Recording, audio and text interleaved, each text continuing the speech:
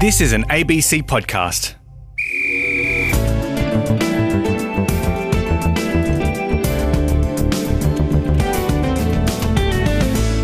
He was a snappy dresser, an art enthusiast. He drove a sports car.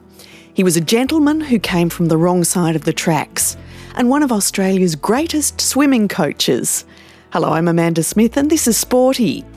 Harry Gallagher died last month at the age of 96, and this program is remembering him as one of Australia's most successful, astute and enduring coaches. Among his many swimmers, he coached Olympic champions John Hendricks, Michael Wendon and Dawn Fraser. I thought I was probably the greatest coach Australia had ever seen, and I was only a bum really, but I met a bigger bum when I went to Balmain because that was Dawn Fraser. I did notice yesterday that when you were training, your hand was going on after your elbow. On the recovery, your elbow was hitting the water first. Yeah, I could feel that when I was pushing through, my hand was coming out the water. Yeah, I think your head's a little bit too low too. Yeah. That's Harry Gallagher coaching Dawn Fraser back in the 1950s, and many decades later, he was still keeping an eye out for a new champion. That girl there made national qualifying time for the 50 metres backstroke last weekend. So proud of it. All these kids in that lane, you're looking at lane 4, are national state level. They've all come through and it's beautiful.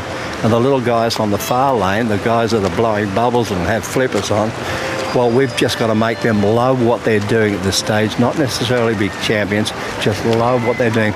So they say, Mummy, I want to go back to swimming. That's what we've got to do. In 2001, I met with Harry Gallagher at the Hornsby Aquatic Centre in Sydney, where he was head coach. He was getting on by then, well into his 70s, but still enthusiastic and full of yarns. So here on Sporty, we're revisiting that interview in his memory. Harry Gallagher was born in Sydney in 1924. He grew up in St Peters. He was the only child of a single mother and grew up in pretty grim circumstances, actually. He went on to coach 24 Olympians, and along the way his swimmers won 9 gold medals and set 52 world records. Now that's an impressive tally, but even more so when you find out how inauspicious a start he had in swimming as a child. Well, I didn't learn to swim. I unfortunately had to swim because I was drowning. It was in the Cooks River in Sydney, which was a very unsavoury spot with dead cats and dogs and cows and tins and you name it, bags of kittens. And because I fell in, I had to learn to get out, and that's the way I learned to swim. From then on, it's been water all the way. Well, your first job, I think at 11 years of age in 1935, was as a broom boy in a jam factory, and then during the Second World War at 18, you joined the army. Did swimming figure in your life as a teenager? Yes, I was a reasonable self-taught swimmer when I got to the army, and then because we were stuck up in the tropics with not much to do when there was no action, we decided to teach soldiers to swim. And it was a survival thing. I didn't know what I was doing really. It was flying by the seat of my pants, and I taught them how to swim with their shirts on and their shoes on, and then they're carrying their rifles, and it became sort of an endurance thing. And it was probably the worst pool I've ever been in my life. It was full of snakes and snails and frogs and cockroaches and leeches. And the leeches, when we get out, would be all over our bodies, and we take our trunks off, and of course there were the leeches in the most unmentionable places. Well, that pool along with the Cooks River when you were a child sounds like you've swum in some pretty horrible places. I've gone up since then, and as you can see, looking out this window, this beautiful Hornsby pool, how lucky I am to be here. Well, Harry, when and why did you decide to be a professional swimming coach?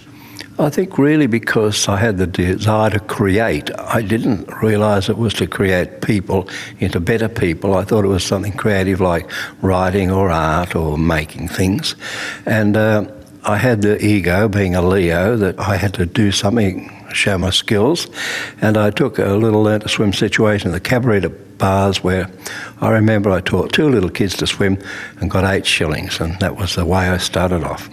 And what sort of a coach were you in those early days after the war? Did you know what you were doing? No, I didn't, and I don't think anyone else did either, because we'd go and spy on each other to see what the other team was doing down the road, and if we thought that was sensible or better than what we were doing, we'd transpose that into our program. No, we didn't really know what we were doing at all. We probably gave them too much weight training, too much running, too much swimming, too many vitamins. We probably overcompensated for our lack of knowledge. But you were obviously experimenting all the time. Yes, and I've ruined a lot of little kids along the way. Talbot has a program where he says, right, you get 100, Harry, and you hit them like hell, and if one gets through, you've got a champion, which was a great way to think about things if you had a lot of kids. But I got mine through by love. I said I loved 100 of them, and if they dropped away, the one that stayed with me loved me the most, and that's the one that performed for me. Now, I think in 1950 you applied to study with Frank Cotton, who'd been a former New South Wales state swimming champion and was at that time the Professor of Physiology at Sydney University. He became known, I think, as the father of Australian sports science. What led you to want to study physiology and with Frank Cotton? Well, it was a strange marriage, this, because I had no education whatsoever, no rights whatsoever to get into a university situation. But I was starting to produce very good swimmers, and Frank Cotton was always at the North Sydney pool, and he used to come up to me and say, oh, you're doing a good job there. And I'd ask him a leading question, why, do you think I should really do this or that? And so he opened back doors for me and got me into the university to do this course. And from him I learnt lots of things. And I must say, even though I'm rather modest really, that some of the things I said and did in that class opened a lot of eyes, which became standard practice for years to come. Well, as far as mentors to your development as swimming coach go, you had Frank Cotton on the scientific side of things, but there was also, I think, Percy Cerity, the athletics coach, who, if anything, was mistrustful of the kind of scientific training that Frank Cotton advocated. Where did you meet Cerity, Harry, and what did you learn from him? I listened to a radio program in which he was coming over like he used to do, very full on, and I thought I'd like to meet this guy. And anyway, I drove all the way down to Portsea in Victoria from Sydney in a great little sports car I had, and I got down there, and the fact that I arrived in a great little sports car didn't really impress Percy Cerity at all, who ran everywhere, usually without shoes. Anyway, we got over a meal talking quite well, and we started to find out that we'd done a lot of things together, like when I was a kid, I ran away from home and tried to work around Australia, and I got as far as the Blue Mountains, and I got lost and I cried and I hurt myself and fell off my bike. And he told me when he was 50 years of age, he decided to run away from everybody and run through the bush and in the nude and swim in creeks and bugger the world sort of situation. And that year he came out and won the Australian marathon, which was magnificent at the age of 50. So we started to gel, and then we started to share our secrets. You're listening to Sporty. It's Amanda Smith with you, with an interview with the Australian swimming coach Harry Gallagher that I recorded 20 years ago at the Hornsby Aquatic Centre in Sydney. We were in the club room looking out at the pool where his swimming squad were starting their afternoon training session. Harry died last month at the age of 96. Now, his two great champions from the early part of his career were Dawn Fraser and John Henricks. And it was really purely by chance, but also instinct, that he came to coach these two. His first meeting with John Henricks, who he would coach to 2 gold medals at the 1956 Melbourne Olympics, well, it was, as Harry puts it, as if by divine guidance. Well, this was a situation I can't really understand. One day I drove across to North Sydney Pool to see a school race. I think it was a Fort Street Boys High School annual meet, and I watched the races going on. I had no reason to be there, didn't have any swimmers, and I watched the 440-yard race, and lo and behold, this little guy called John Henricks swam in last. I mean, we're talking last by 30 yards or so. Anyway, I got a sort of a feeling about it. I couldn't tell what it was. He was rugged and he was rough, and anyway, I went up and said to his father, I'd like to see if I could coach this little boy. And his father looked around and thought I was talking to the wrong person, because he said, no, my boy ran last. He said, in those sort of caps they've got on, they all look the same. I said, no, I know this is a boy. I said, I'm a professional swimming coach. He says, oh, well, here's my business card. He said, give me yours. And I didn't know what he was talking about, so I didn't have a business card. I'm very naive then. And anyway, eventually I conned him into coming out to Drummoyne Bars one Sunday morning when it was teeming cats and dogs, and the boy and I related straight away. And within 2 years, he pulled an Australian record off, and a couple of years later, he was an Olympic champion and one of the best kids I've ever had, yeah. A couple of years later, Harry Gallagher encountered Dawn Fraser for the first time. And I think encounter is probably the right word for it. As Dawn tells it, she was really quite suspicious of him at first. Yes, I was, because coming from the industrial area in Balmain, we had our bars, and all of a sudden this suave man came down and took over our bars and put lanes down and had all these kids swimming up and down and took all of our swimming area. And what right did he have to come when we found out he came from across the river in Drummoyne, a suburb called Drummoyne in Sydney? You know, we sort of were a bit annoyed about it. We told him to get back to Crummy Drummy, as we used to call it. And he took some notice of me. He believed that he could make me into a swimmer, and he kept pursuing me. And I didn't trust him in the beginning because I guess he was suave. He had a car, and where did he get it from? And I had all these questions that hadn't been answered, and I wanted to have them answered. So how did he win you over? Oh, I guess he put the idea of swimming, travel and going interstate competition in my head. And he said, well, why don't you come over and train, have a look and see how we train? And I started doing all of that. He pursued my mum and dad and talked them over. And then sort of I said, yes, I'd like to try it out. And Harry's recollection of that first meeting with Dawn at the Balmain Baths? Well, you know, by this stage I'd probably won a couple of state titles, so I thought I was probably the greatest coach Australia had ever seen, and I was only a bum really. But I met a bigger bum when I went to Balmain, because that was Dawn Fraser. We went over there one day to train in the long 100-yard course pool, and we're halfway through our training program, and Dawn Fraser arrived with all her little hobos from Balmain and started to dive bomb us out of the water.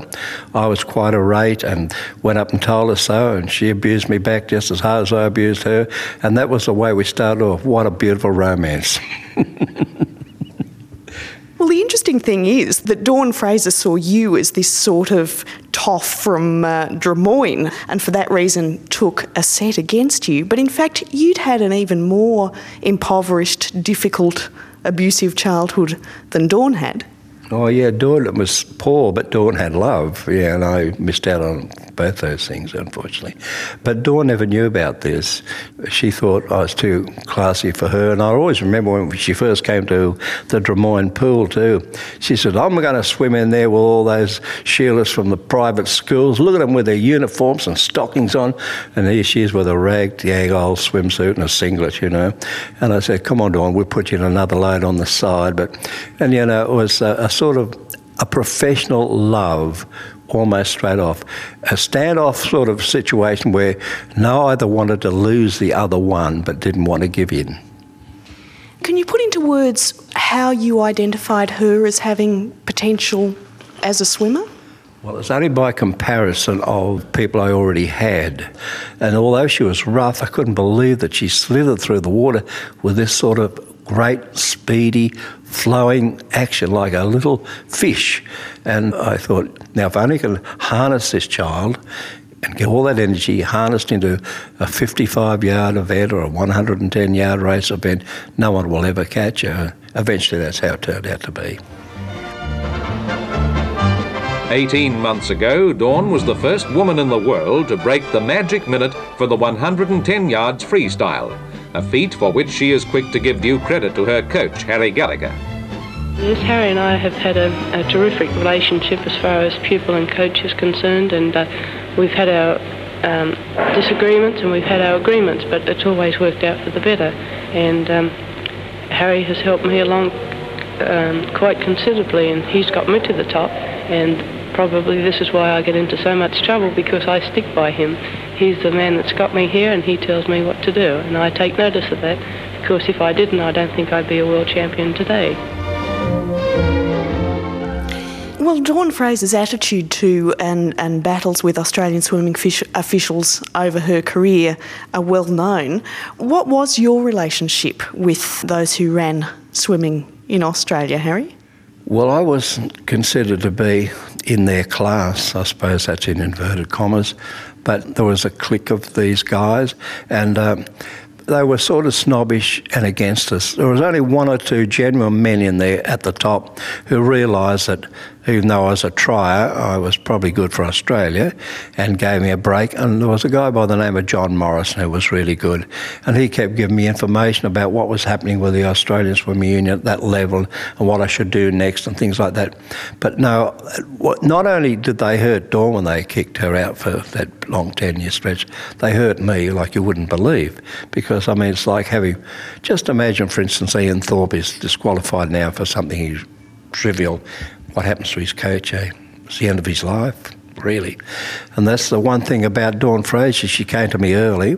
She was the greatest swimmer of all time, female, swimmer of the century. But getting her so early in my career, no one else that's ever come through since has been equal. It's like winning the Grand Chess Championship on the first game you ever play and never win it again. So everyone else said to me after that, "Oh, you got another Dawn Fraser there?" And in your heart, you know you haven't. But I've got a wonderful girl coming up here now that's so exciting. She's got all the attributes of Dawn. She's half the size, and I've had her learn to swim 2 years ago, and she's 7th in Australia now for her age, over 100 metres, and yeah. She looks good. Talking of the way professional swim coaches were regarded in Australia in the 50s and 60s, how did you get into the Olympic pool in 56 to watch John Henricks race, for example? Yeah, that was unique. I'll never forget that one, because I nearly killed myself in the back of a chlorine truck under a canvas. I had to give the driver, I think it must have been £5 at that particular stage, and he smuggled me in under the canvas along with the chemicals, and I finished up in the chemical room underneath the pool. Then I had to wash the stuff off me and get out and that's the way you did it, because all the officials had passes. The coaches weren't given passes, even though we were their official coaches, which is unbelievable when you think of it. I remember Dawn, me coming to the gates at the Rome pool and looking in, I said, "Dawn, well, you better go in, you better do this, and I'll try and watch from the gate." And she came up to me and she pushed past the guards and she grabbed me by the shirt. She said, "This is my coach. He's coming in. If he doesn't come in, I don't swim." Of course, she was a heroine there for sure. She signed 1 million autographs. They knew who she was, and I said, "Yeah, I'm a coach." So when I went after that. But I mean, you can't believe this, that, you know, we were treated this way. No money, nothing. Now, can we just go back to 1956 and those first Olympics for you?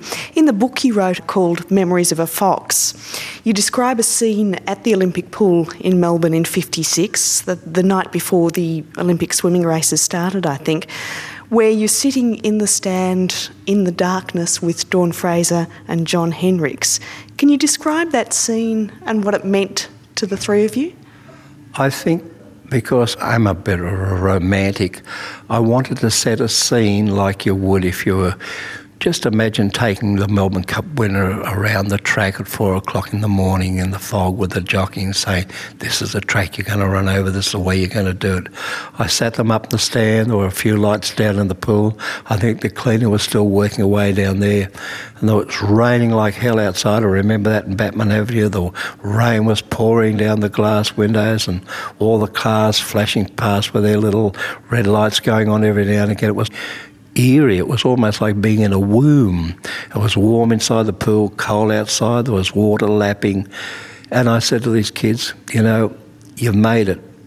You're Olympians. In 100 years' time, your families will say, "I remember John, I had a granddad, he was an Olympian." Or Dawn, "I had a grandma, she was an Olympian." I said, well, you can go better than that. No coach has ever coached the winner of the men's and women's 100. No two kids from the same club have ever done it, and no two kids have ever made it the world record. If we do this, this history will last for a long, long time, and it still has lasted, by the way. So that was the setup I put to these kids, and they went out there, and Dawn was crying and John Henricks was tingling, and this is exactly what I wanted. down with only about 10 yards to go, and it's neck and neck. Leach and Fraser and Krapp, and it's to the line, and it'll be Fraser first, Krapp second, but Dawn Fraser has beaten... As they come to the touch, it's going to be either Devitt, no, there's Hendricks, Devitt, Chapman, Hanley, and I think Australia could have got first, second and third. What a wonderful night this is for Australian swimming. And this is Sporty with Amanda Smith, remembering the veteran Australian swimming coach Harry Gallagher, who died last month. This is an interview with him from the archives. Another top Australian swimmer trained by Harry was Michael Wendon. He won a bronze, a silver and 2 gold medals at the Mexico Olympics in 1968. For these games, Harry was actually the coach of the whole Australian swim team, although it was an appointment that he saw at the time as a bit of a backhander. The Australian Swimming Union thought this was a throwaway team. We had no chance to win a medal. So what did they do? They gave me 24 or 25 kids, average age of 15, no chaperone, no doctors, no support staff, no assistant coaches, just Harry and these little kids bawling their eyes out half the time because they were 3 months away from home. Anyway, I decided the only way I could prove a point was to get the best kids that had a chance and concentrate on them 100%. So I got together with Mike Wendon 3 months before the games, and I said, Mikey, we're going to do something that no one has ever done before, and I don't even know if they've done it since. I said, every night when training's over, we're going to get at the end of the pool and you're going to dive in and you're going to go the fastest 25 metres you've ever gone in your life. And then you're going to say, I'm going to go back and do it again. And this time I'll be better than I was before. And I'll time every one of these, Mike. We might do a dozen, we might do 20. But in the end, week after week, you're going to turn out to be the fastest 25-metre swimmer in the world. He didn't see what I was getting at this time, but he did it, and he had great power, great determination, and he's a boy who is a man now who has great determination in his life as well. And this is magnificent because this is the material I was looking for in this kid. Anyway, when we got to Mexico City, he was ranked about 13th in the world. He went in with a time of 53.7 for the 100 metres, and the world record was sitting at 52.2, so he didn't have much of a chance. So anyway, we got through the heats. I didn't let him shave. I made him wear 2 swimsuits, and he scraped through into the semis. At the semi, I took one of his swimsuits off, made him shave his legs, gave him no cap. Well, we didn't have goggles in those days either. Got into the finals. Then I did something that could have wiped both of us out for life, but the story's never been told. They called the finalists for the 100 metres up into the official room where the kids are put in before they're paraded down on the deck. So I sucked in my tummy, had a tracksuit on, a towel around my head, and walked in with Michael Wendon and sat alongside of me. So there were 8 swimmers there, plus me. So you were pretending to be a swimmer? Yes. And I sat alongside of Mike, and all the other Shallanders looked at me, and Mark Spitz looked at me. They didn't know who I was. And I took Michael's wrist and took his pulse. They wondered what this was all about, you know. And just before the guards came along to marshal them out into the deck, I got up and I said, well done, Mike. I'll see you later, mate. Bring back the gold medal. I walked out because that flattened, I thought, the intention of all those people in the room, except Michael. Anyway, we'd already planned what we were going to do to win. I said, Michael, no matter what happens, you're going to swim this and you're going to pretend that the race is only 75 metres long. You haven't got a tumble turn, you haven't got much of a start, but you've got to go like hell down the first lap. He went like hell, but he was behind a guy called Zachary Zorn, who was the world's fastest boy over 50 metres. Anyway, he came out of his turn, and by the 75-metre mark, he knew he had to be in front of the 75-metre mark. Well, he wasn't, but he was very, very close. And I said, what are you going to say to yourself when you get to the 75-metre mark? You're going to say what you'd said to me 1,000 times back in Scarborough. This will be the fastest bloody 25 I've ever swum in my life. And he did, and he won. So that was the point of all those 25 metres, to make the last 25 of the 100 the fastest he could do. It's winning the race psychologically long before the event comes off. And this is what we've got to do. Well, I think also in experimenting both physiologically and psychologically in your coaching, you weren't above tricking your swimmers into faster times too, Harry. For example, didn't you doctor the stopwatches in training so that, according to the clock, the swimmers were swimming slower times than was actually the case? Yeah, I did the reverse of what all the other coaches were doing. When a kid would swim, the coaches wanted to get their egos up and make the kids feel good. They say, "Oh, Lorraine, that wasn't a 30, that was a 29.7. Oh, you're going so well," which was a fib. I did it another way. I made my clocks read slower. So when they timed them, or I might even hand the watch to a parent and say, "Will you time Dawn or John on this 100? And they say, "Oh, well, it's 58.2, but really it was about a 57.7 or 8 because I'd had the watches doctored." So the kids were saying, "Shit, that's not good enough. I'm going to do this again." And this is exactly what I wanted. And so what I did, I tricked them into putting out greater and greater than they had before. But you were fibbing to them. No, I wasn't fibbing to them. I manipulated time on my side. Did you ever tell them? Did you ever let on what you'd done with the stopwatches? Not for many, many years. As a matter of fact, I've still got those stopwatches in my little archive at home. Yeah, yes. Well, Harry, you're now 77 years of age, I think. I'm not saying that under any circumstances. I think I'm much younger than that. I look 77 because I've had a hard life. Well, we put it down to that, all right? No, I think you look a lot younger. I'm just going on the figures. But here we are at the Hornsby Aquatic Centre. You're speaking excitedly about this new young swimmer you've got. What's kept you coaching this long?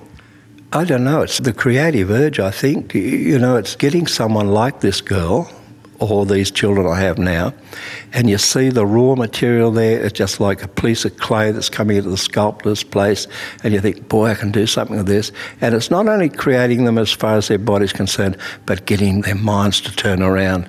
I'll give you a good example of this. There's a little gal I got here, and I said, "I think you can be very good, but you've got to try and get up to 30 Ks a week now because you're only young. We'll take you slowly." Anyway, one Saturday morning, she said, "Dad, I want to go training." He said, "You're not going to this morning?" He said, "I think you've got a cold." And this girl is 11 years of age. She said, "Dad, if you do it right, you've got to be committed. Mr. Gallagher and I are committed. I'm going." That's the attitude. And that's the moulding. And these are the people we look for. Give us a look at it. Oh, wee. That's a new suit, eh? Look out, Clemmy. Here comes Daniel. Swimming coach Harry Gallagher, who died on the 21st of January this year. I recorded that interview with him 20 years ago when he was still going strong with young hopefuls at the Hornsby Aquatic Centre in Sydney. He was head coach there through till 2009 when he was 84. Harry's long dedication to training Australian swimmers started back in the late 1940s with the likes of John Hendricks, then Dawn Fraser, and later Michael Wendon. In the 1980s, he was inducted into the International Swimming Hall of Fame, awarded the Order of Australia Medal, and made a member of the Sport Australia Hall of Fame. And I reckon he gets a gold medal for storytelling. Sporty is produced by Damien Rabbit. I'm Amanda Smith.